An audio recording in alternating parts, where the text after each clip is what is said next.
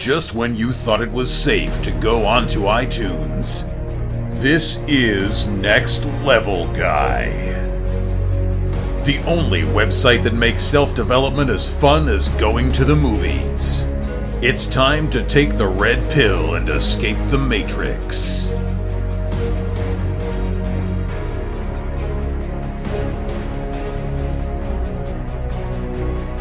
What's happening, guys? It's time for another episode of the Next Level Guys show podcast with your favourite tutor, Ian Dawson-Mackay. Next Level Guys, the go-to men's interview, interest and improvement website where I quiz the experts to find out the hacks, tips, methods and protocols that you can implement in your own life to take it to the next level and live happier, healthier, wealthier, sexier and so much more. Today's guest is the mad scientist Chris Duffin, who's a world-renowned strength athlete, coach, public speaker, inventor and innovator in regards to human movement and training methodologies. Known as the mad scientist, Chris is an ex-corporate executive turned inventor and movement professional. He has positioned himself uniquely in the fitness world, bridging the gap between and working with both the top clinical rehab and sports professionals in the world and in the trenches athletes and strength and conditioning coaches. He promotes and uses evidence-based approaches in developing his coaching and cueing methodologies and strength training equipment. Chris keeps it simple, with reinforcing clean, natural movement patterns and then focusing on building strength. He is the only person in the world today squatting and deadlifting over 900 pounds as bodyweight and is one of the best powerlifters of our age and one of the most respected strength coaches in the industry, period. In this interview, we discuss his recent released book on his life story, strength in all aspects, personal development, self-help, and how you can learn to develop strength in all aspects of your life. And now, let's get to the interview. Well, thank you so much for doing this. I originally discovered you in air quotes when you were working with Mark Bell. I think you were calling Silent Mike a pussy, and you were drinking whiskey and doing deadlifts. You know, you became the mad scientist of powerlifting. You were doing awesome work and that, but I think that's where a lot of people know you from. But you've got an amazing story, which you've just introduced in your new book. But for those who are listening, who've been under the rock and don't know who you are, could you just give a quick intro, who you are, why you're so well known, just a kind of general overview? Yeah, sure. So I was dubbed the mad scientist by Stan Efferding a number of years ago when I went down and did some work fixing his shoulders, and Eric Spoto, who was at the time the world record holding bench press, did some magic and got him rehabbed post-surgery, and it's just something that stuck because I've been kind of an innovator of bringing new methodology, or old methodology as it may be, back into the realm, and just different ideas around both equipment and training that at the end of the day work. They're all science-based, but sometimes just kind of outside the box.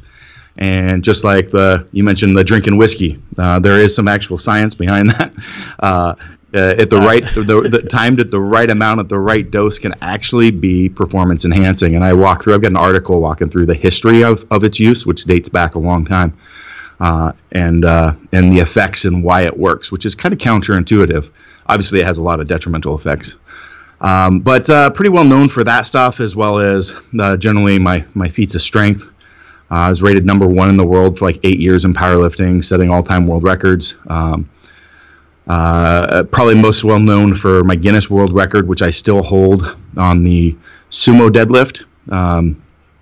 So I have the heaviest sumo deadlift in history at 1,000 pounds, which I did for reps. So I'm the only person in any style of deadlifting that's ever done reps with 1,000 pounds. I did it for almost 3 reps. And also makes me the lightest person to ever deadlift 1,000 pounds. Lightest and oldest to do that as well. Lightest we're talking like 120 to 140 pounds body weight, because the other 5 people that have done it are all, your 6.5 foot, 7 foot tall, 400 pound strongmen, versus me at 5'10", 265 pounds. And then I've done a number of other Guinness feats and other crazy feats. Squatted 800 pounds every single day for 30 days straight, raising money for Special Olympics, which are special needs individuals in support of getting them into powerlifting and training. The 1,000 pound was a charity fundraiser as well. And then more recently deadlifted 880 pounds or 400 kilos every single day for 17 days straight, raising money for childhood cancer research.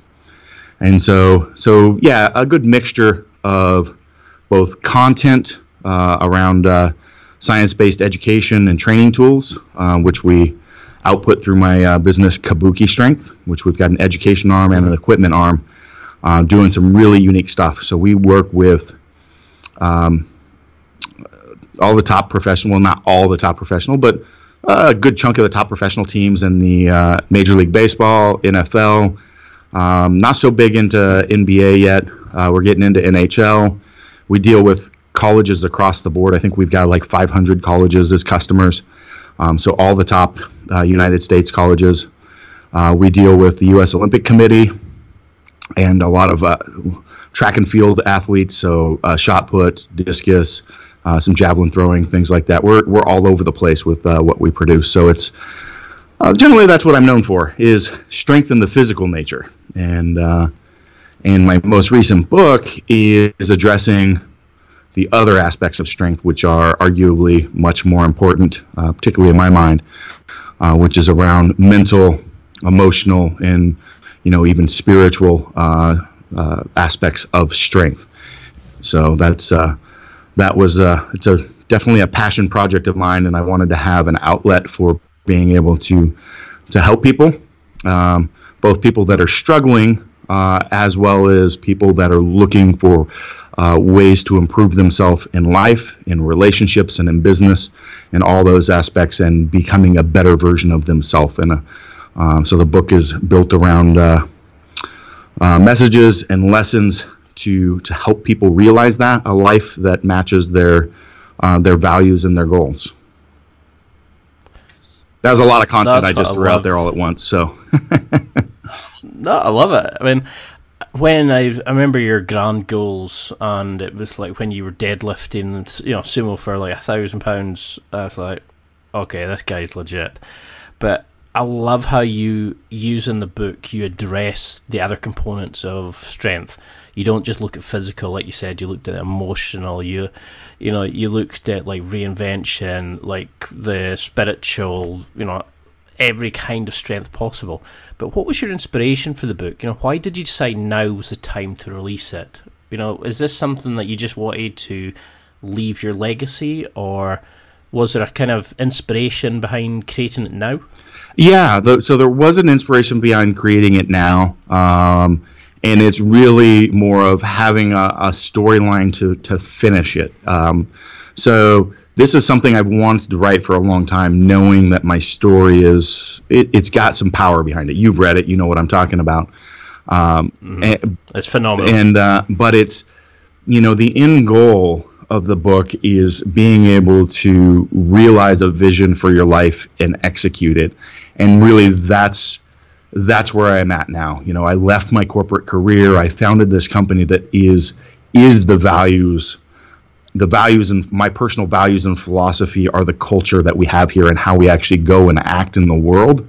And it is I'm living every aspect. I'm not a rich person as far as financially, but I am rich in the people that I work with and live with in the life that I have. I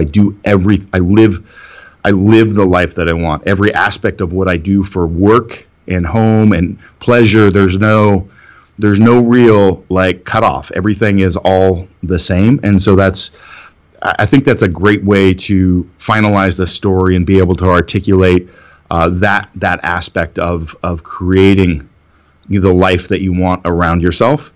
And so without that, I would have dead-ended it in this, really incredibly successful corporate career that I used to have before this, doing company turnarounds and things like that. But it really wasn't, that would be like, oh, here's a great success, but it wasn't the success that I wanted, right? So it was success by a lot of people's standards in the world we live in today, but I wanted more than that. And so there was a lot of stuff in the last couple chapters of that book where I took what was a successful life and took it completely another direction and reinvented reinvented it into the fashion. I felt that was a time that I could, legitimately, finish and conclude the book and feel good about, the conclusion, and that it really is living the messages that I'm saying in the book. Obviously, the story will always continue going on, right? But that was the piece, and it was also a time that really was a lot of, with getting the business up and running the first few years, I was too swamped with that, and so I have been building the team and the people, my leadership team here, and to the point where I could literally step away for the 9 months, 12 months that it took me to put together the book. I was focusing on the book and training and my family life, and letting the team really drive and manage the business. So it was just from a logistical manner, like being able to sit down and do that. I was able to do that. So no, it is amazing when you see where you came from, like the upbringing, the way that you kind of ground out. It's like repping, the way that you kind of took the weight onto your shoulders, raised yourself up, and then just broke the record and just kept getting better and better. It is a phenomenal, and I think that's what we forget sometimes, is the people we look at have all had their own upbringing, they've all had their own history, their own demons, and we forget about that. And that's what I really liked about your book. Because I've been doing the podcast, I really enjoy finding out about people on a deeper level. And I think a lot of people forget that you're not just a gym person, and you broke the book up into 2 different chapters that are linked to your tattoos.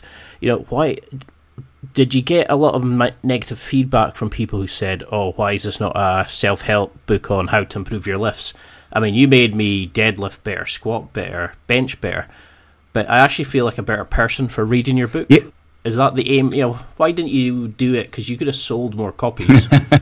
I love the way you did it. This is what I know. So I've had a few people that just bought the book, not knowing what it was about, not reading the synopsis or the reviews, and they're like, "I thought this was going to be a book about training and lifting, and it wasn't."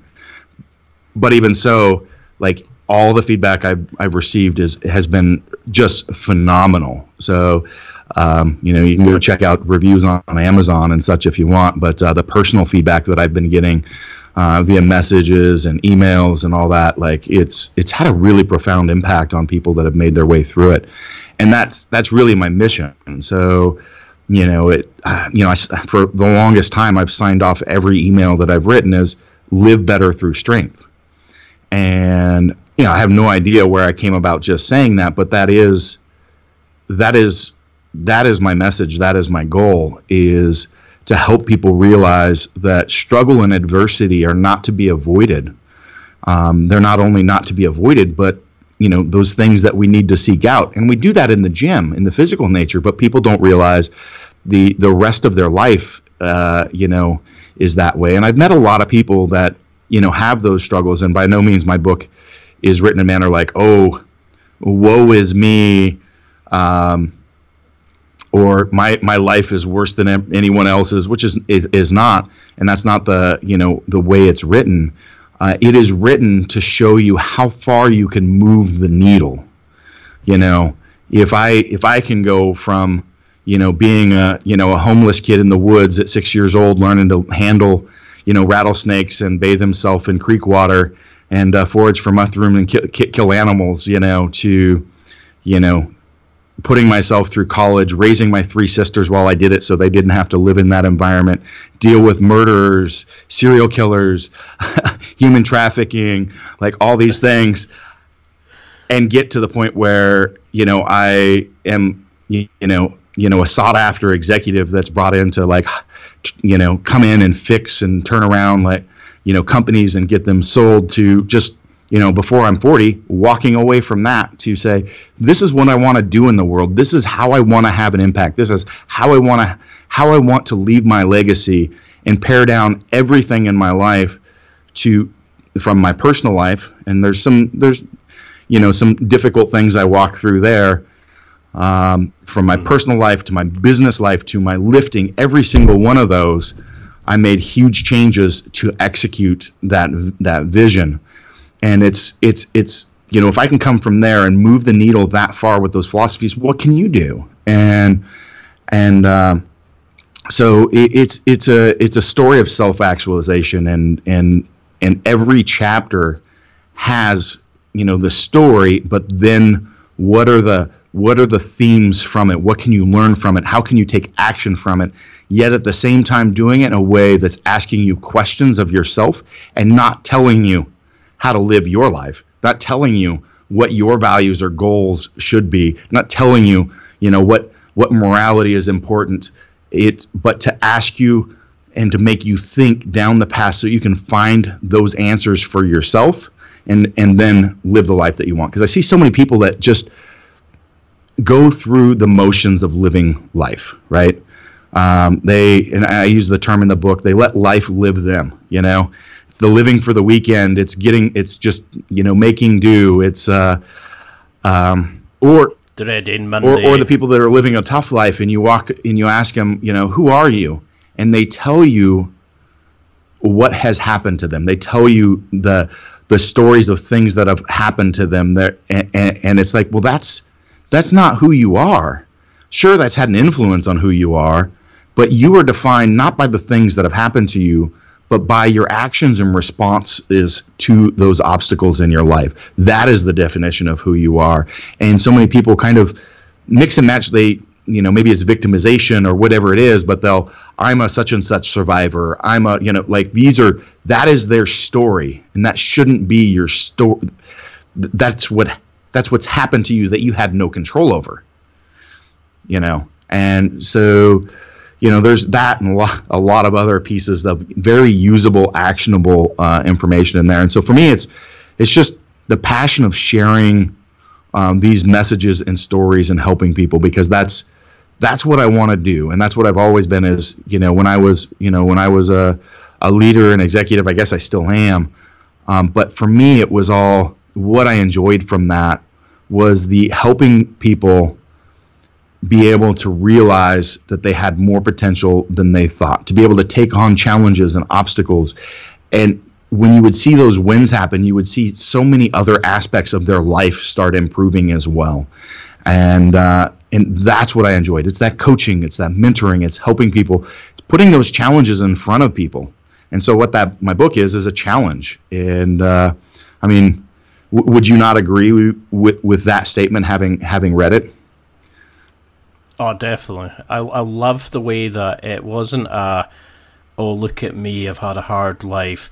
Oh, I should be praised or whatever. You took what are really somewhere really dark places and said, this is how I used my strength to come out of this. And then you gave the theme at the end of, well, this was my story. This is how I did it. Now, this is how you could do it too. I loved that way that you wrote it about. It wasn't just your story, and you used it as a self-help guide for people. Yep. To show that it is possible to come from these places. That it gave them the tale. It gave them the explanation of how you did it, where you went wrong, and how, like you've said, and which I particularly loved, was that you're not defined by your BS story. You're defined by your actions to that story. So it can be as negative as hell, but you can decide to make something from it. You can draw strength from it and improve yourself, improve others, improve the world, by your actions. You're not, it's like, was it Fight Club when they said, you're not your job, you're not... Yeah, actually, I forgot about that line from Fight Club. That's a brilliant work. That's what it's about. And this is, like I said, it's, people may pick it up thinking it's a strength training book. It's going to help you with the mental aspects, and that's the same philosophies that I use to do feats of strength that no one in the world has been able to duplicate. It's been the things that I've brought about world-class performance within companies. I've done the entrepreneurial thing and been successful. In a matter of 4 years, I'm in basically every single major sport in the world. We have an impact in either coaching or equipment. These are things. It's things that you can put to work in your personal friendships and relationships and your family. So it really is a self-help book, but it's like a business book. It's like all those sorts of things kind of wrapped into one. And so, I definitely encourage people to take a look at it. I don't want to, just bash people over the head over and over on about the book here, but I think we did some good service of kind of covering the groundwork that's in there. And yeah, there's definitely some crazy engaging stories. So it's a nice, good read. And by the time your listeners listen to this podcast, it will be available in Audible as well. So it's currently hardcover, paperback, and ebook, but the Audible will be launching next Monday. So really, which I did myself, as a little bit of a challenge. My publisher said, no, you need to hire a professional, was it professional voice actor to do this, to do it service. And I'm like, I really think it should be me reading this thing. And they're like, you need to. It's going to be really hard. You're going to hate it. And I'm like, let me just do a test read of like the hardest chapter. And I recorded it and sent it to them. And they're like, okay, yeah, go ahead and do it. And I do a lot of speaking as well, but it's a very personal story with a lot of emotion in it. And I just felt that it was worth it for me to do the work to read it. It was challenging. They were right. But to me, it was really worth that. So, I think it almost had to come from you. I mean, I've listened to some trailers and stuff that you've done on your YouTube channels, and it really I think it helps you come to peace with it as well.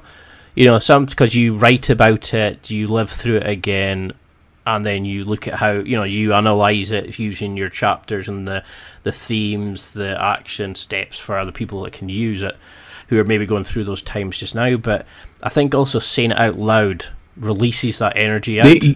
I don't know again. Actually, Ian, so the entire process of writing the book and doing the voiceover and all that, you're 100% right. Like, there was a lot of things like delving up the memories and like tying together some of the connections of like the choices that I made, and me just going, oh, wow, aha, of course that's why I did this, and this. Like, in the later half of the book, when I founded the business, I left my wife, I left my career, I retired from powerlifting. Like, I'm like, I didn't realize that every one of those at that time was fully connected. That I was shedding things and pairing things in a manner that was appropriate for me to realize the vision that I have. And there were some things that didn't align. And now I'm, by the way, remarried and very, very happy. And shoring up all those components of my life. And but it was interesting. Like, it was a challenging process mentally to walk through it with the history that I've had. And that's all I can say to it. Like, once you read the book, you'll understand why. There's obviously a lot of stuff to process and unpack over the course of a life with that amount of scope in it. And I think it was a good thing for me to do personally, without a doubt. Yeah, because I mean, there was parts where I was trying to relate how I would just deal with that alone. I was kind of thinking, how would that affected me? And I was relating it to my own, like, what happened, and when I was bullied in primary school, when like what I thought were bad and negative events, or what I've known other people, and I think, how can somebody come back from this? And that's the true message from it, is it doesn't matter what happens, you can reinvent yourself, you can come back, you've got that personal strength within you. I mean, I'd like to cover some of the kind of takeaways I just noticed, even just from the first season. Yeah, sure. I mean, there's so many amazing areas and stories and tips and that I would love to go into, but I think we'd be here for about 8 hours. But I mean, just to give kind of people the flavour, for example, you mentioned how you grew up in a very isolated area, that you kind of lived off the land. Do you think that helped you develop the inner strength that you use now that you had to rely on yourself, that you had to find and forage and, you know, do the rattlesnakes, did that let you develop that inner strength? Do we all have that within us, and we just don't know how to tap into it? I think we all have it in us, and I think it's an important thing to understand, because people sometimes, when they read it and then see the crazy things that I've done and accomplished in my life, they're like, well, of course it is, because you went through this stuff and it's tied to that. And yeah, maybe there's a tie-in there, but you don't have to, like, you know, have that life of, like, everything is based on your actions. And so it's just a matter of choices. So you don't have to go through trauma to accomplish or do, you know, crazy things. And I say crazy in a good way. But you don't have to have that history. But without a doubt, I mean, I think that it's had an impact on me, right? But at the same time, it's, you know, relate this to training. So, you know, if we stress ourselves too much, everybody's got a different, you know, capacity for response, right? And if we continue to just drive that stress over and over and over again without an opportunity for recovery, that's when stressors became detrimental. Now, without those adaptations, we don't really grow as human beings, which to me is, okay, so if we're not challenging ourselves, we're literally dying. Just like if we don't train or are physically active, we're atrophying, the process of dying, right? So that's why we should always be seeking challenges for ourselves.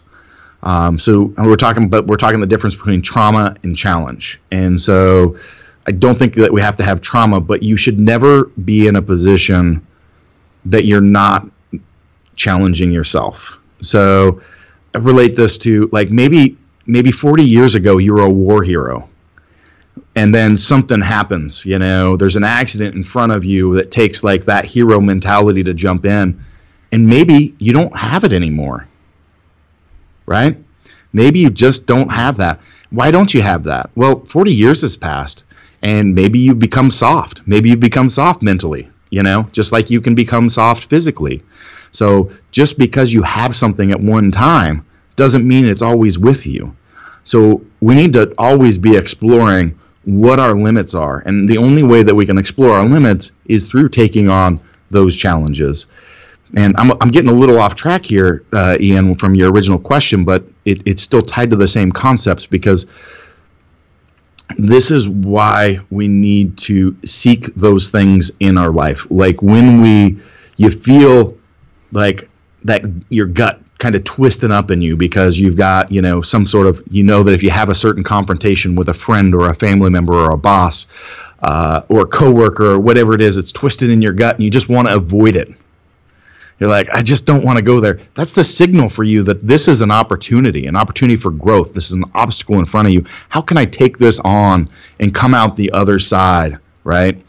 And it's things like that that are going to make you stronger, better version of yourself instead of the avoidance factor. So I use that like is a piece, is like, I call it the gut check, but it's literally like listening to your gut, and it can tell you like, this is something I could go after. Just like you've got an opportunity in front of you. If it's not like, you know, maybe it's not a difficult conversation. Let's say it's, you know, a business opportunity or a new job offer or something like that. If it doesn't like give you some level of anxiety, make that, you know, that stomach twist a little bit. Like, is it really worth it? You know, is it something that really excites you?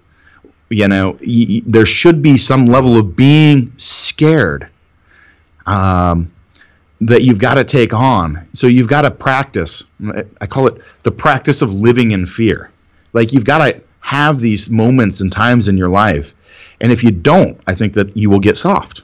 You'll be that hero that is no longer a hero when the opportunity, you know, comes up in front of you, because you're out of practice of facing fears, of challenging yourself, and of overcoming adversity.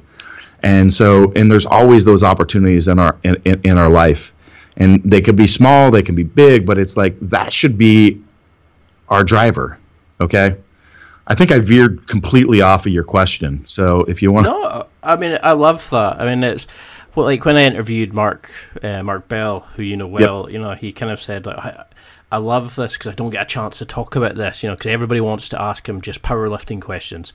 And I love, like, speaking to you guys because you've built amazing businesses. You have created, like, amazing bodies, but you've also created, like, a brand that attracts people and changes lives, and, you have accomplished so many amazing goals, and that's for me what I want to find out about. It's the person behind that creates these sort of things, and that's why I always smile when people do go off in tangents, because I can see them linking things and building pathways, and I go, oh, perfect, because I hate asking, why did you do the book?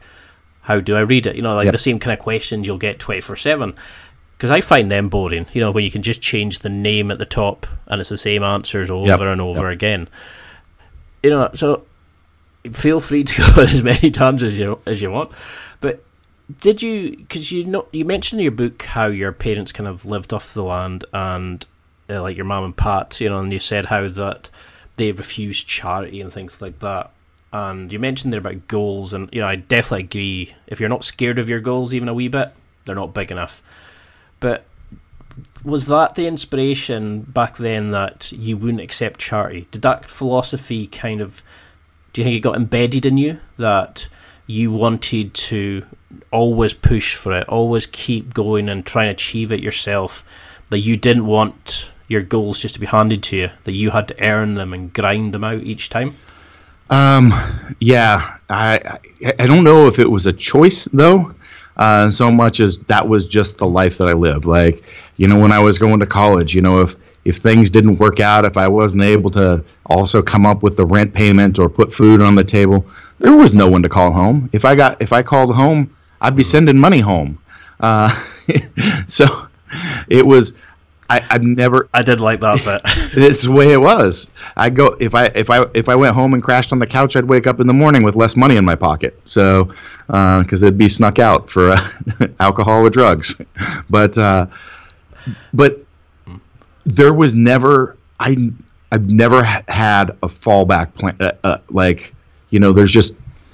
There's literally no couch to actually go, crash on, or bed at home, or that if things don't work out, I don't have any other resource but myself. I have no other option but to make it work. And not only that, but I have to do it for others as well. I was working when I was in high school, going to school, doing sports, and going and working in the evening to help put food on the table for the family. In college, I ended up taking custody of my sisters just to get them out of that environment.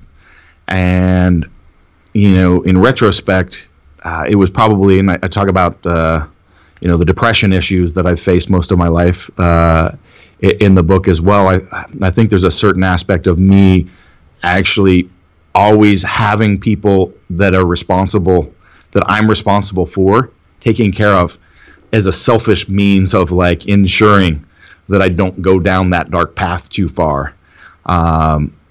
Because if I do, it's not me failing or disappearing from the world. It's, what happens to my kids, my sisters, it's something that I've always had a responsibility there. And maybe it's been a selfish reason of self-preservation. I don't know. Because that's what I noticed in the book, was a lot of times you were the breadwinner, you were the parent, you were the kind of the person who went and got the resources that were needed and that sort of thing. And I always admired the way that you kind of, you took on your sisters when they needed the help. You helped your parents when they needed the help. There was that kind of thing of, you didn't look at it as, well, I need to do this, I need to do my personal stuff. You kind of went, okay, this is what I need to do now. How do I make this work? It's the people how'd you arrive at that decision? I'm like, there was no, that's what had to be done. What am I not supposed to take care of them? So to me, it's there is no other option. There was no question or decision making, in that process. So in like the embracing the fear section, you talked about like the fact you basically played with rattlesnakes, and I think we kind of talked about that. Is like a lot of people have too many fallback positions, with their goals. They can kind of go out and give it a bit of a try, and then they can go home and say, yeah, I gave it a try, but it really wasn't for me, and people give them a pat on the back. But you didn't have anything to do that. You didn't have somebody who could give you financial support. You didn't have the additional, somebody that was going to, a night to ride in and help you out. You made it work because you had to. How can we mimic that in our cushy sort of modern living? Because too many men are sitting listening to this going, I'm tough, I'm strong, but they crumble at the first sign of weakness. Apart from going out and catching rattlesnakes, how can we start embracing the fear? How can we start living and really embracing fear and using it to, reinvent ourselves and get better and become stronger men or women? Sorry. I think it's just the small steps, the small steps of practice. Every one of those opportunities in your life, to, like I said, that when you get that feeling, that gut wrench, and really going, this is what I need to go after. It could be a project at work. It could be a new job. It could be a relationship. It could be opening a relationship. Like, I want to talk to that, that girl or that guy. I keep thinking about it, but like, these are all opportunities to practice. Just step up to the plate, and then as you practice it, it becomes second nature, right? And that fear starts dissipating, and you start moving to the next level. It's like a 1,000-pound squat. If you let that fear override you, and you step under that bar, and nothing that you can think about during that time is how you're going to get crushed. You are going to get crushed. So you've got to have that level of anxiety, but you've got to have the practice, and the practice comes from just getting out there and doing it, of acclimating to managing and working with that fear and being able to set it aside when it comes time for the action, right? And because when it comes to taking those steps, you can't be paralyzed by fear. You actually got to be in the moment and living it, right? Your fear is your guide to like what you want to take on, but you've got to start acclimating to that. That's why it's a practice of living in it, so that you can become comfortable, because you never know what Wednesday is going to roll along, and you're going to get sideswiped by something crazy in your life that you never anticipated, and you're going to get paralyzed. You're not going to be able to respond appropriately. You're going to be frozen in fear, frozen in action, instead of like, I'm used to this world. I can feel that anxiety. I can feel that fear, but it's time to take one step and put it in front of the other, And so you just got to start with small things. So it's just like strength training. You don't walk into the gym one day and go, I want to squat 500 pounds. Let's put it on the bar and do it. No. You start with 135. You spend some time doing that. Okay.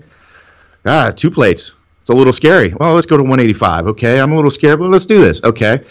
Next trans cycle, we're up to 225.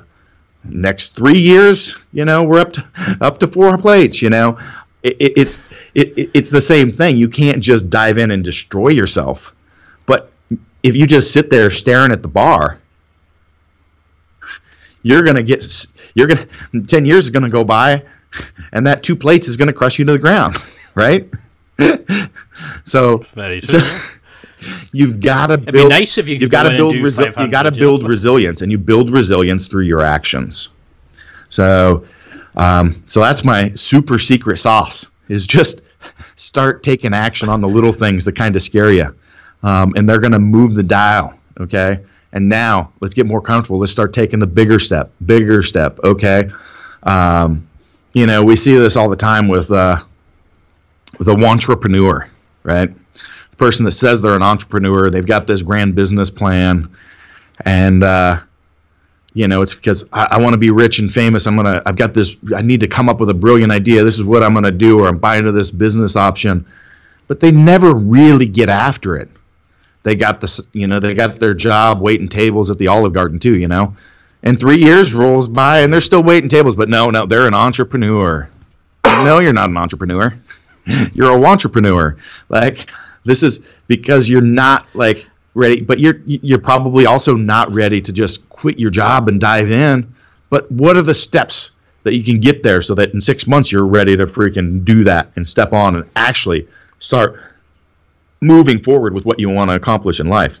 Now, I'm going to go on a tangent here for a second, Ian, on the whole wantrepreneur thing, because of so much out there, and some of the messages in my book might get misinterpreted by people in that groundwork, because it kind of, some of the messaging is very close to what we see with the people promoting what's called gosh darn it, I can't think of the term right now. I'll skip over the term. But the people that are out there, the hustle porn, that's what it's termed, the hustle porn. Like, you got to be in the grind, you got to be chasing your goals, blah blah blah, and 24/7 and that. Yeah. And so, it's telling you it's okay to be there. It's okay, to be grinding it for 10 years and not making it, because you're gonna do it. You got the hustle, you got the grind. Well, this is where, in the later part of the book, I really start diving into understanding how to understand what your values are, because that sort of life, what those people don't tell you is it's incredibly demanding, right? There is a lot you've got to give. If somebody walks up to you and says, with no experience, says, I want to be a business owner, you should tell them no. No, you don't. Like, what? You don't know what you're getting in for. It's going to be a whole lot of work. And not much, the effort that you're going to have to put in, the sacrifices that you're going to have to make to get there. And maybe your idea is crap, and you're gonna sacrifice for years and years and years and never move anywhere, right? So, and that may happen, and it may take a long time. And I talk about this, in creating visions, understanding like the year over year, just minor movements forward. So the only thing that is really worth that hustle, that grind, is if whatever you believe in, whatever you're trying to make, isn't just about making money, that it aligns with the values you want to live by. And this is something, and people don't, they get attracted. I want the, again, the hustle porn people always love to show you like getting on their own airplane or jumping in their Lambo, and like, don't be afraid of, wanting physical things, just get after it. And I'm like, that's fine. That's fine to want physical things. Again, I don't preach morality. Understand there is some value behind what that object represents to you. Understand what that is, and then understand, okay, what you want from that. And I think that the analogy I use in the book is around, the fancy car and fancy house. Just think down the path. If that's what you want, that's fine. Maybe it's to show off to your, the people that you went to high school with or whatever. But really dive deeper. Ask yourself why, because you could make the wrong choices to get there too. So, and by that I mean maybe those things. For my example is maybe those things mean to you security. I've reached a point in my life where I have, and I use that because security is an important thing for me given my background, right? But if I don't understand that, I can over-leverage myself to get those things and then actually destroy what I'm actually valuing, because now I'm hamstrung with, payments on things that were, supposed to show me security, but I over-leveraged myself so I could have those physical things that represented it, but now my payments I'm barely making, right? And I'm struggling to get by and I'm in an insecure position. So it's really, you've got to dive deeper. Why? And then once you get there and understand your values, then you can start establishing those goals. And then your idea, your whatever it is you're chasing, if you got to do the grind for 10, 15 years, it's worth it. Because that is you. That is your life. Okay? That's what you want to realize, not just make some money. Right? And have a Lambo I can post on Instagram, right? Because if you get there and that's it, you're going to still feel hollow and empty and, live a life that is not fulfilled. And so that's where I want people to dig deeper and also just not chase that, like, the hustle and grind are not worth it just to do it, just to be chasing that dollar, just to be chasing that money. And so it's really important to understand these deeper things, and that's what I'm really trying to challenge people to do. Well, now would seem a great time to take a quick break, and I just want to give you a quick note about the affiliate schemes I've set up. I've set out some awesome deals with some amazing companies. If you go to www.nextlevelguy.com/affiliates or click on affiliate deals in the blue ribbon at the top of the website homepage, you can go straight to my affiliate wonderland. There are so many special offers, listener exclusive deals, and discount codes available here. There really is something for everyone. It doesn't matter if you're buying for yourself, a special occasion, or that special someone in your life. You can find whatever you need here. There's a lot of interesting companies and inspiring products that you might not have seen before. There's Onnit, Amazon, MeUndies, Barbell Apparel, Dollar Shave Club, and so many more. There's companies that help with dating, with sporting equipment, with tactical gear, with outdoor equipment, gadgets, XXX stuff, and so much more. If you need it, it's there, and stuff you might not even knew you needed, you can find there as well. Simply go to www.nextlevelguy.com/affiliates. That's www.nextlevelguy.com/affiliates, and enjoy. And if you're on the site itself, you can find a link to this in the show notes, or go to the affiliates deals in the blue ribbon at the top of the homepage. Please note, I do not receive any information on you or your purchases or any data at all. All I receive is a small commission from the business as a thank you for sending you to shop with them. This is done by the company itself. It doesn't affect the price that you pay, but it helps me develop and expand the podcast. So I'm extremely thankful for you taking the time to spend your money via my links. You're helping me make this podcast better and better each week and becoming a better person by running this podcast. And I hope you enjoy the stuff at cheaper prices. If you're on the website post, click on the graphic below, go to www.nextlevelguy.com/affiliates, or simply click affiliate deals in the blue banner at the top to enjoy. Now, let's get back to the interview. Cheers. I completely agree. I absolutely love that, because when I started, I just wanted a blog because everybody else had one. But then I started wanting to better my life, but I had friends who started businesses and they quickly gave up because they wanted to have all the material stuff, the flashy stuff, but none of them actually wanted to put the grind in. Like, I'm working in a normal job, come here, prep, do an interview till like 2-3 in the morning, go to work, do jiu-jitsu, no one wants to hear that side of it. No one wants to hear the proper grind or do that work. They want the success at the end of it, but they don't want to put that effort in. And I think that's where a lot of guys are going wrong. We've forgotten to enjoy the journey. Yep.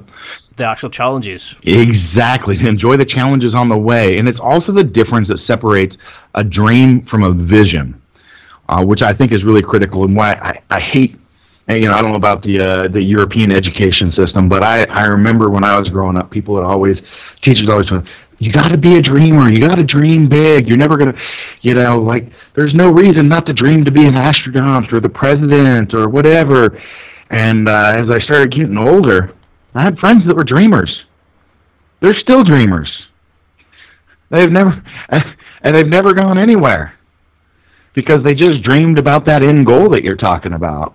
And a vision is something different. A vision is that end goal, but recognizing how long it's going to get there, all the steps, the maybe years of inactivity of putting in the work and only moving a couple steps forward, and what has to be done, all the work and every step that actually has to get there so that you can be in the Super Bowl with your getting your Super Bowl ring, right? That's a lot of shit that you got to do, and you got to be working your ass off from the time you're a kid to get there. Okay? Dreaming about it, being a dreamer, and showing up for practice in a few games is never going to get you there. And I just hate that. Be a dreamer. Dreamer, you fucking dream all the hell you want. You got to have a vision, and you got to be able to take action consistently and regularly. And to pull that off, this has to mean something to you big. Because otherwise you're not going to have the That's the thing, discipline to follow through. Well, I mean, when I just look at it, like, just from running this podcast, for example, you know, it's like setting up interviews, emailing guests, sending out prospective emails, then it's like prepping hours and hours for each guest, then it's editing, putting the stuff out. I can't imagine the amount that's involved in, like, Kabuki Strength or running Microsoft, or, you know, that's on a completely another level, and it's annoying to see these people who come and expect success just because we've got the option to create a podcast, our website, where that's what I love about the book, is you've shown that it doesn't matter where you come from. If you ignore the bullshit, if you ignore what other people's like you mentioned about, you didn't let negative perceptions of your school friends define who you were. You let your actions and your goals define it. You know, you focus solely on what you needed to achieve, what the end results had to be. And that's what I loved about it, was how many of those guys listening that you're talking about who are sitting there going, yeah, but I'm still able to do that. Oh, I could change our business if I really wanted to. You know, they've got 50, 60 ideas, but they're not going to go anywhere. You know, how do people stop caring what others think then? You know, how, like, the guy that's sitting in the pub listening to this going, I want to change, but every time they do, it's like the crabs in the bucket. Their mates pull them back in and say, no, that's not for you. Because it means they then have to go and think about their own pitiful existence. Well, the most important thing to success in life, in business, in any aspect of it, isn't some brilliant product idea. It isn't some brilliant business plan. It isn't some incredible software system that's going to give you the results. What it is people. It's relationships that you build. It's the people that you put around yourself, okay? And there's a certain aspect of surrounding yourself with the right people, right? And you see this consistently. People that are successful have successful people around themselves. And it doesn't mean cutting ties with your friends that aren't successful, but it means the ones that are having a negative impact, the ones that are always the negative Nelly, or the, you know, they you know, we all know them. Those relationships you need to pair and change and find the right people. And that's like the success of my business. I talked about, I spent this last year working on my book and training and being with my family, because I have an incredible team that's drawn to the values that we have in this organization. And we don't recruit people. You know, we have people that want to be part of this coming here. And to me, that is the most successful thing. And that's what's going to create an incredible enterprise, is having a group of like-minded people. And people love to bash on millennials. And nearly my entire company is staffed with 22 to 32-year-olds right now. And they are the hardest working people that the best team I've ever been surrounded by, because they're the ones of it that actually, they care about what we're doing, and they'll work above and beyond day and night.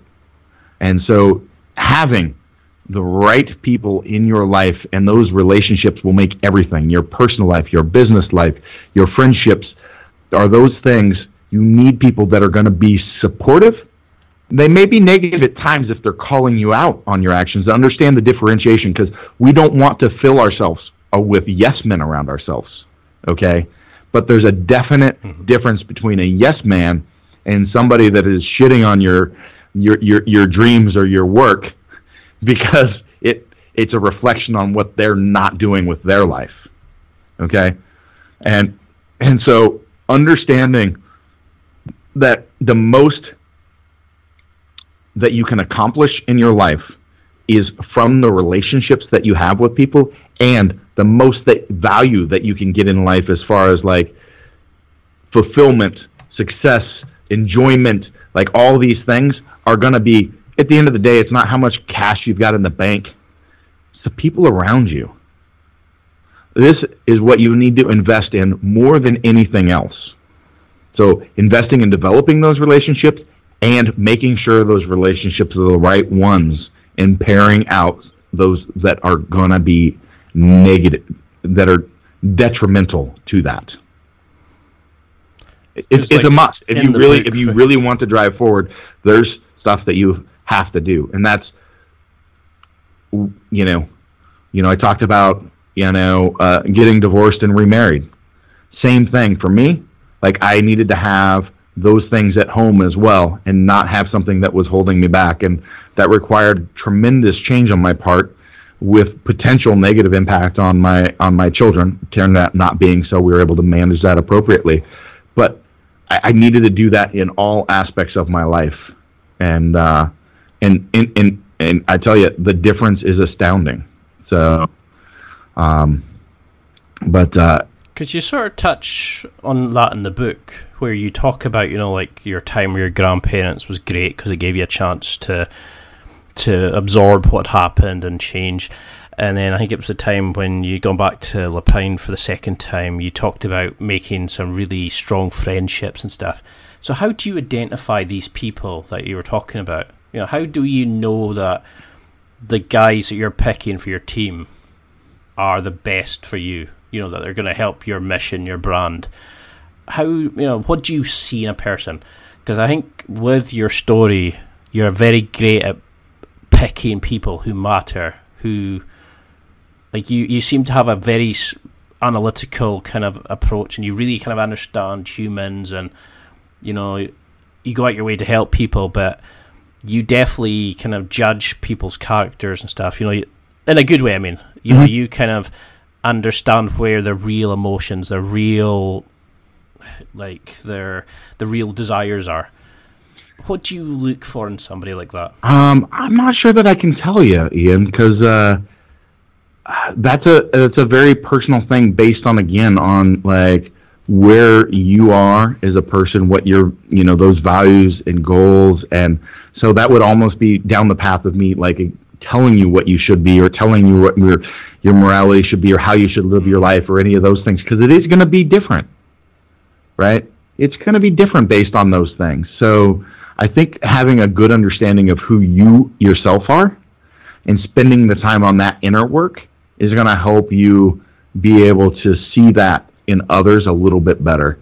And I make mistakes, and I think I talk about some of those in the book as well. I'm not, and it's okay to make mistakes, but we've got to kind of correct those and move forward. So I'm not sure that I have really some fantastic advice in that manner, other than really understanding yourself a little better and doing that inner work. And I think that's going to give you a better outward perspective. Because it's really difficult. When I first started reading the book, I was like, okay, I'm going to talk about that, and that. And then I started thinking, but the overall message of the book is this. And it's difficult for me not to talk about the overarching themes, because they're brilliant, and it's really motivating, and it's inspiring, and it helped me view things differently just in my own life, and how I can relate to other people I've interviewed now and understand what they were saying better. But I also want to go really deep into this, because there's so much from this book. I mean, what would you say is the overarching theme? Would you still say it's on the reinvention of yourself, that you can achieve what you want? Is there, how do you want people to see you as a person after reading this book? Is this, were you worried about how people might react to what you were saying in the book?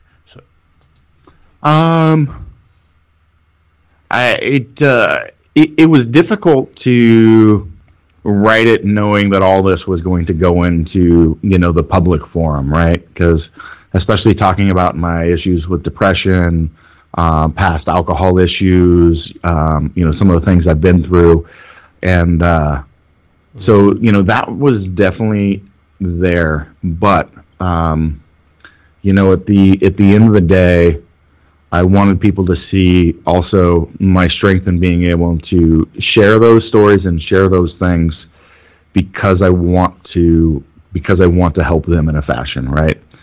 And so the biggest themes for me in the book is a matter of just the piece around self-actualization. You get to decide who you are as a person, okay? and then you realize that through your actions. You can become whoever you want to be. So we can cover that in the reinvention aspect, but it really is just a matter of deciding who you're going to be and just setting out and executing and becoming that version of yourself, right? And so that's probably the biggest overarching theme, and the other is just the story around strength. That strength should be additive, but it's something that has to be developed, and we must challenge ourselves and continually move forward. So those are the biggest messages, and they're really basic messages. I'm not throwing out any epiphanies or something that anybody's going to go, I already know that. But the way that it's articulated, I think will help people get there. Because that's what I really liked about the book. It wasn't preachy. It wasn't like, this is the only way to go. But you showed how you really developed yourself as a person. I mean, I liked the part where you mentioned about using adversity to power your development, how you talked about being a nerdy kid who used fitness to counterbalance that belief. And everybody that knows you from powerlifting looks at you and goes, fuck, like the guy's a beast. I would never kind of like overstep or Do you still see yourself in that kind of, as a nerdy person, as that boy who's catching rattlesnakes and stuff like that? Has this kind of allowed you to deal with some internal demons, looked at your relationship with your parents in a more positive light, or made you accept that period? How have you kind of used this? Is it almost like a kind of a healing process, a kind of way of putting the chapter to bed to then let you reach the next level? Sorry, ignore the pun. But the next level of your development. I really struggle to say it because I always say it to people and I think, no, don't mention your bloody podcast. So yeah, I think the biggest epiphany for myself in writing the book was, my mother's goal all those years was to be able to create a life for herself disconnected from society, to be living off grid, having her own deal, and not part of this world that the rest of us interact with, right? And really just not being bound by the rules, like not in a negative way, but like, here's my own set of morality, here's my own set of like what I believe, and I don't want to live in this world where everything is, controlled and rules and all this. And it was realizing, how much of myself was in that, because I'm reflecting back to high school, and I received this award from the whatever fraction of the Army, I don't remember, but they gave me this big award for being the student athlete, and they were trying to recruit me. I was the best athlete and nerd,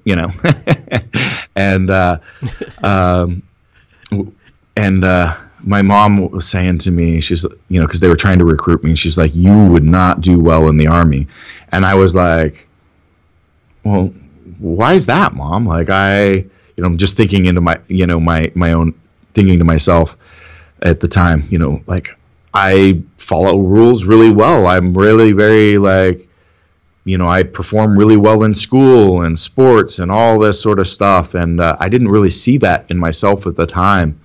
And now, reflecting back on my life, I look at it and I'm like, wow, I was really, really stubborn. Like the getting hired by the unethical guy that that owned the aerospace company. That he wanted me to do all sorts of stuff, and I literally got him fired and barred from his own company, and then I fixed it under my rule. Like, I'm like, that doesn't. I do not agree with what you're doing. This is highly immoral and illegal, and I want no part of this. And you're gonna go goodbye, and I'm gonna fix this the right way. And I'm like, who does? I'm like that's not normal. And it's amazing. You see what you want to see about yourself, don't you?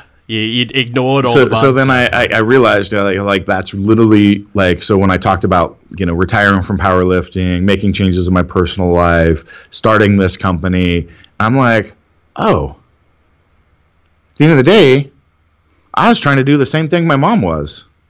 Like, I don't want to be bound by other people's rules and schedules and all these things that I've been working within for all this time. And that's, I was after the same thing. I got there a completely different way.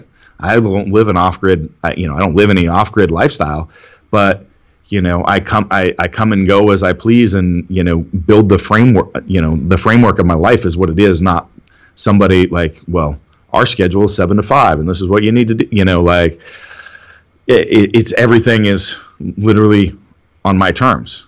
And I quit powerlifting after 16 years. Same thing. I still do train. I still compete in a fashion through my fundraisers and stuff like that. But everything is completely on my schedule, on my rules, on my terms.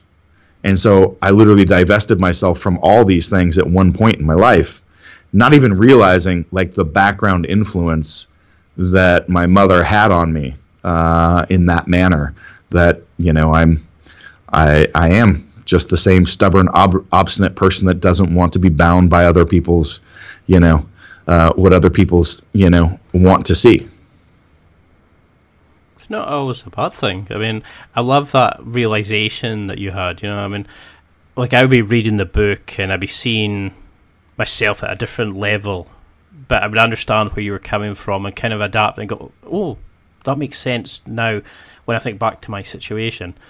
But there's also like the way everything is kind of knitted together in your story, because there's a theme where you mention about, I think it's select your strengths, or find your touches on, like, but I think, oh, that's a great. And then I started looking where you talked about your wrestling, where you found 3 moves that worked for you and you focused on them and you made them perfect rather than quantity of moves. You went for quality, and you did a sort of brilliant reaction to that, And it's kind of like, as I noticed, you select your strengths, where you talked about, the time that you were busking tables. So you put a framework in to work the restaurant better. You use protocols and procedures to work out how to run it better, more efficient. So you used your strengths to kind of, and you see it, all these little kind of patterns of things. And that's what I loved about the book, was there's little snippets and gold that you could open it anywhere and use that and adapt it to your own life. But did this help you realize anything else about you as a person? Did it make you kind of figure out something? Did it change a deep withheld belief that you've always held? Did it make you appreciate a strength that you've maybe never really thought about or considered before? I think the biggest one in there down that line is I've always found my strengths to be, on the intellectual front, like the ability to handle a lot of different things and see a lot of different connections. And you see that in the work that I do in the rehabilitation world, and the blend of different philosophies from different schools of medicine, not medicine, but different schools of literally different schools of rehabilitation processes or movement, things like that, right? But what I didn't realize the skill that I had in basically building relationships, building the network of people.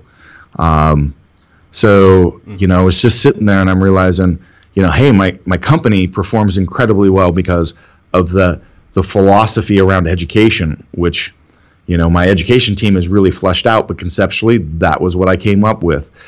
I've got an engineering staff that, finalizes all my designs and does all that stuff, but all of our designs, like, we have these really innovative stuff. I'm like, this is what's driven Kabuki to be successful.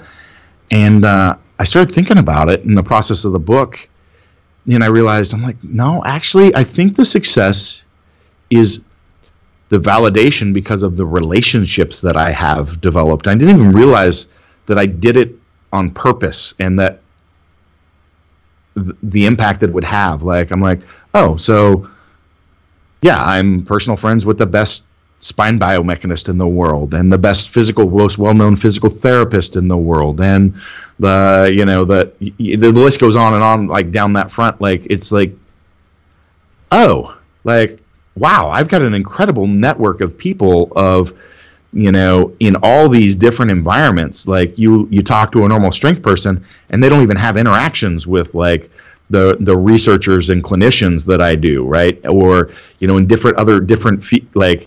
or people on the research front don't have the interactions with. I'm like, oh, well, let's talk to the head coach of, so-and-so, or let's get into the biomechanics lab at the LA Dodgers, or, it's like, I didn't realize that I was a relationship person, because I viewed myself as an introvert growing up. Like, I was a very quiet and secluded individual just because of the environment that I had, right?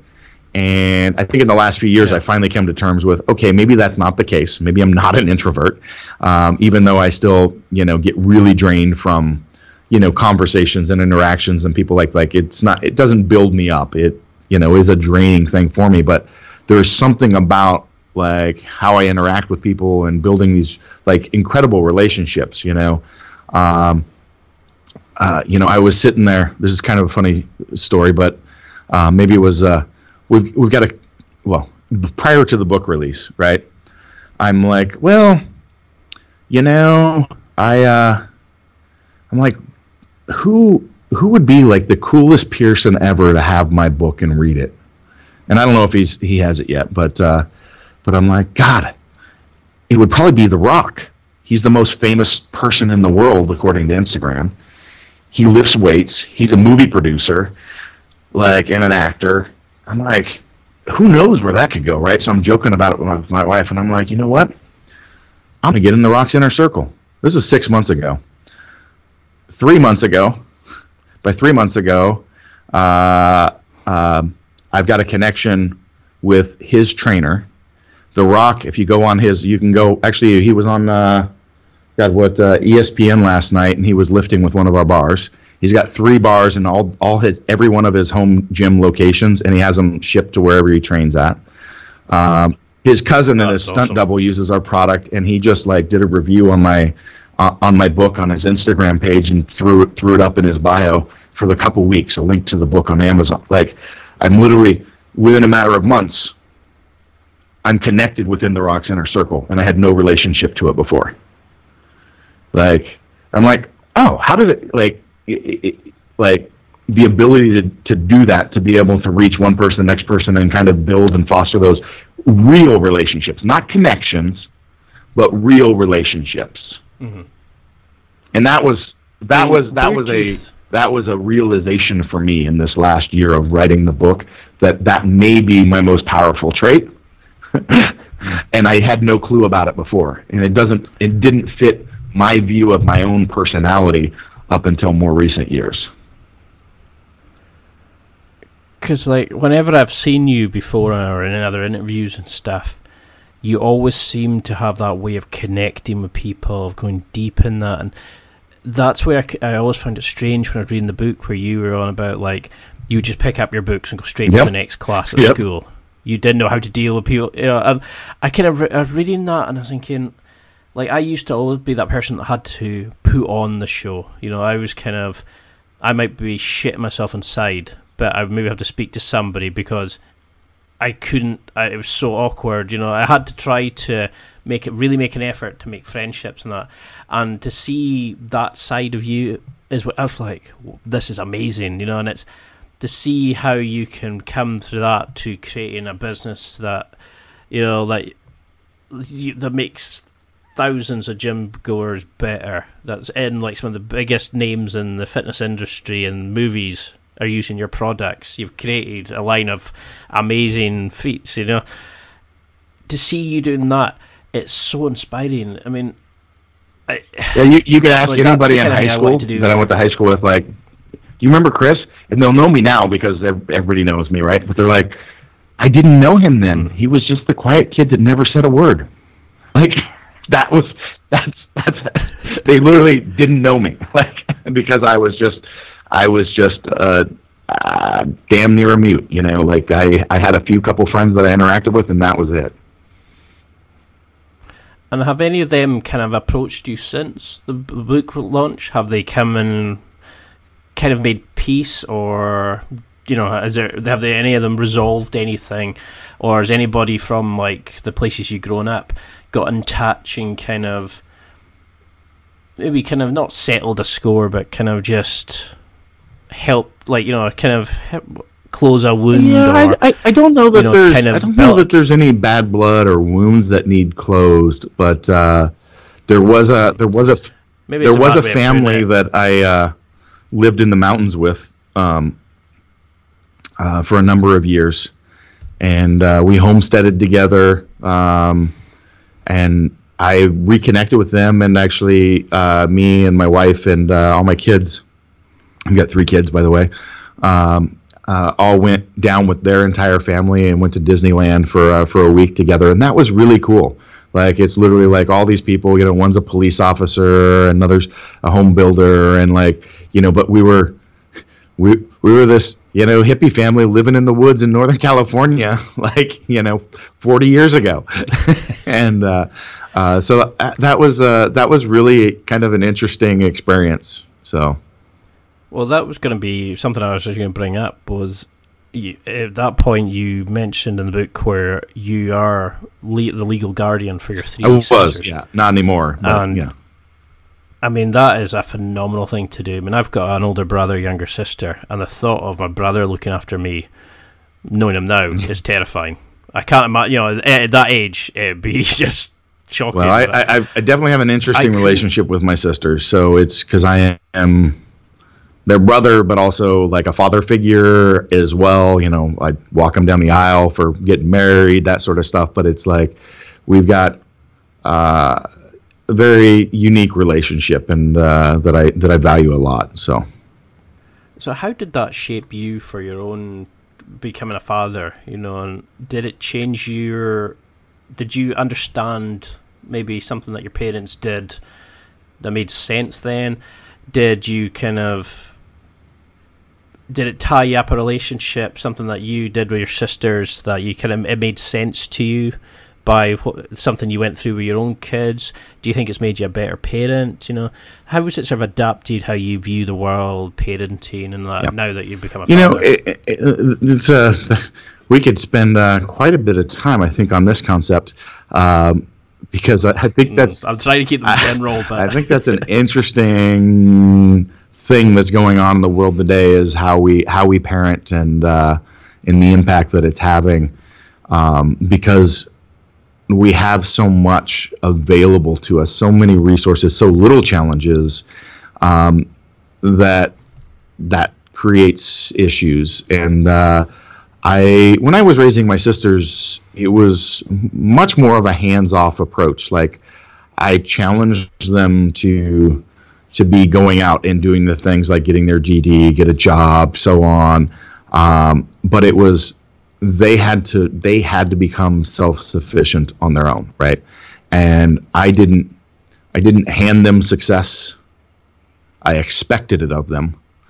And I think that was a good thing, right? And it's something I'm trying to figure out today as I have my own kids yet again. Is how to give them the world, but at the same time not give them the world, right? Because give them the keys to go and find it, but not they give need it to them. They need to own and create that. And I did that with my 3 sisters, but I need to. It's different when you have your own kids, right? Because you just I don't know. It's because I don't want to see them.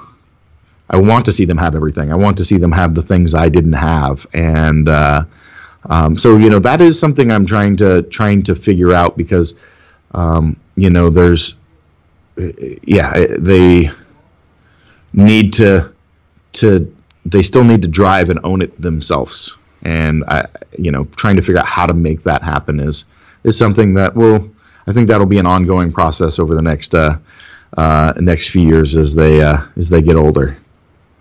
Well, I've just got a bit of a shock because I noticed that we're way over time, so I can only apologise for that. But something, I mean, apart from sort of the last couple of questions, something I was really keen was the motto of the book for me was, there is always more. Could you just give a little overview of that? You know, how could people listening to this use that as a general kind of call to action for their reinvention? You know, the guys that are maybe in dark places just now, who want to become more like you. How can we use there is always more? Thank you for pulling that out. That's also something we cover substantially in our seminar base, not on the side that we're going to talk about here, but on the movement side of it. And you know, people, when you say that in regards to the training, they always think, well, you mean putting more weight on the bar? Like, no, that's not what we mean. It's a matter of making sure.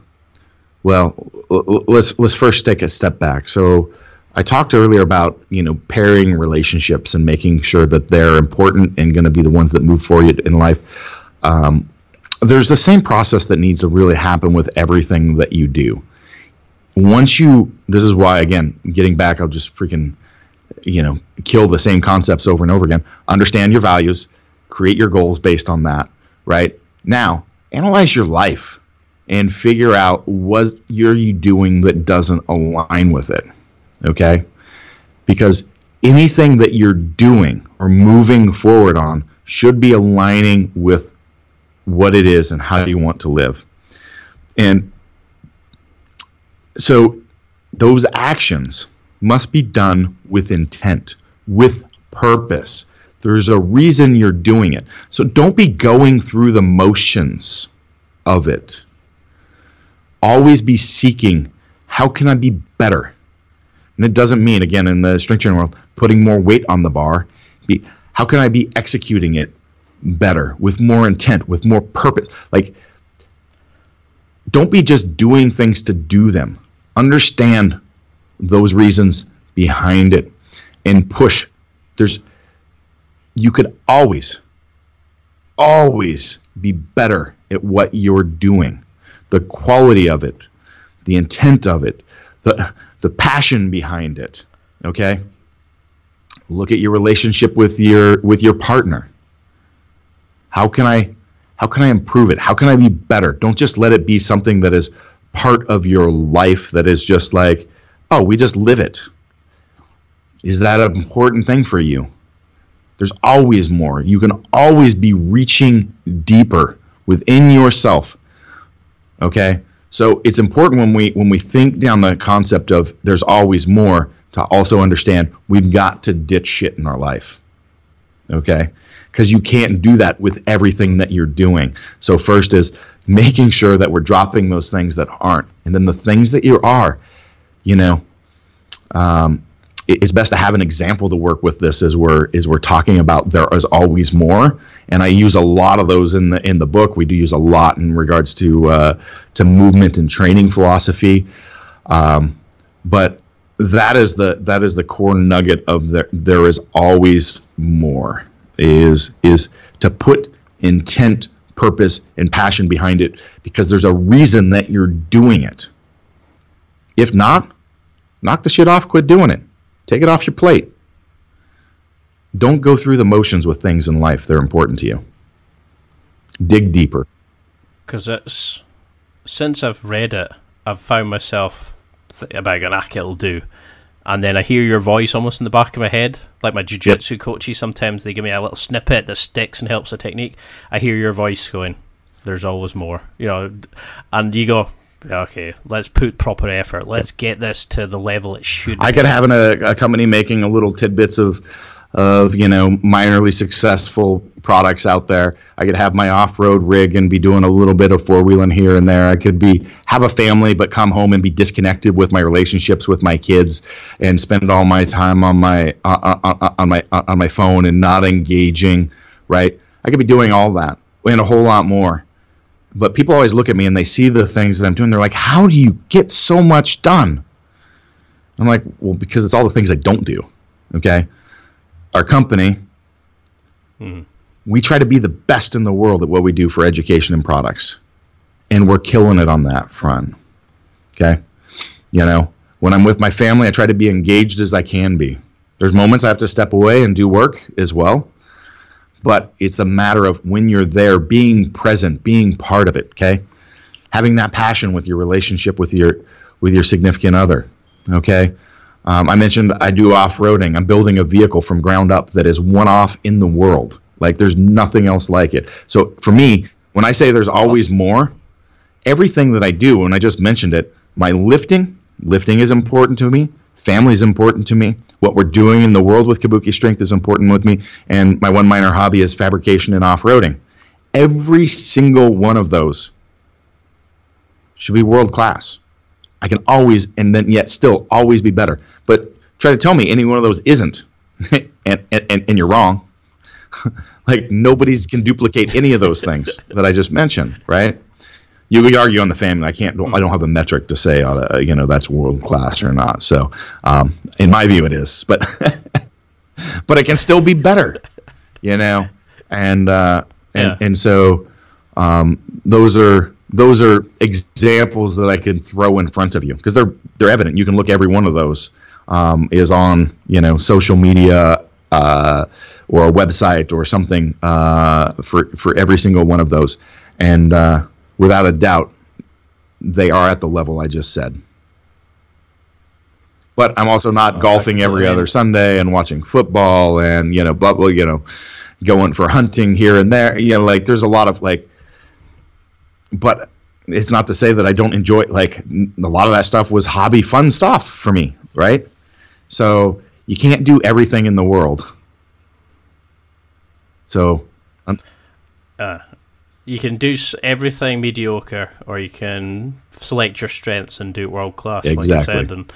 But only if you put fucking intent behind it. Excuse my language. I've dropped a few F-bombs here towards the later half, but it's to accentuate points. And you're doing it to emphasize points, and what you're saying is true. I love this podcast. It's like you're speaking directly to me, and you're cutting the crap out of my life. You're helping me evolve and be better, and I forget that other people are listening to. I know we haven't even gone really deep into a lot of the aspects of the book. I cannot think it's going to be anything but a roaring success. I'd love to have you on again and really go into your grand goals, weightlifting, your off-roading, your building the business. It's phenomenal to see what you've done, and I respect you even more for reading your story. But what do you want people to take from this? What do you want if they only say remember one thing from this, or a take-home message, what would you want them to think? God, I just want to say, go check out the book, because I've spent so much time putting those messages in there, honestly. But that sounds like a sales pitch, which it's not, because that's not. I didn't do it to sell books, but I wrote it to share this with people, and I just say I'm just gonna wrap it up with, you can check that out, or follow me on social media if you want to get a perspective of kind of what I'm talking about, and see if you want to get involved further with some of the things that I'm talking about. So you can find me. I don't interact on Facebook, but I'm on Instagram, Mad Scientist Duffin. You can find Kabuki Strength as well. My personal website, ChristopherDuffin.com. Kabuki Strength, main company. I've got a few other business ventures as well, but it's not out here really kind of pimping that stuff. But it's everything that we've talked about is just living a life that challenges you and choosing to accept challenge to become a better version of yourself. And I try to present that with my own actions and model that and show people what it can be, but not at the same time like saying I'm the most amazing person ever. I did just freaking say, oh, I'm world class, this, that, whatever. But like I'm trying to articulate points, right? And so that's the message that I'm really trying to get across there. It's a book about you, but it's a book to help you. 100% written. I really put a lot of effort into making this something for you, the reader, to like be able to take action and evaluate your life. And I know you've read it, so you know what I'm talking about. Because I didn't want it to be a oh, look at how amazing I am type thing. What does that do for anybody? Nothing. I mean, it could make a good story still, but it's just not like, it's not what I'm trying to do in the world. You made it about the person reading it and about their future, their success, and that's what I loved about it. Even now, you're still giving back by using your story as a chance for other people to reinvent themselves, and it's going to smash it. I think is it third on Amazon all it's a bestseller in 5 different categories right now. Again, we just launched it like 3 weeks ago. 5-star, nothing but 5-star reviews. And like I said, it's incredible seeing the feedback and the impact it's having, because it's really having people look at their, like, I don't know how else to explain it. Like it's doing what I hoped it would, and which is having an impact on people. If I can help drive people to it, to buy it, to get to change their world from it, to give something back to you, if it's financial, if it's people reviewing it, giving you reviews of it, I would love that as a thank you for the help you've given me through like all your videos, but also like just from reading the story, it made me understand a few things from my own personal point of view, and that was, to me, was amazing. I could look at your story, which is completely different to mine, and go, that makes sense. I've had that feedback from a few people. Everybody should get a copy. You'll see that in some of the reviews, like basically the same statement you just gave. So,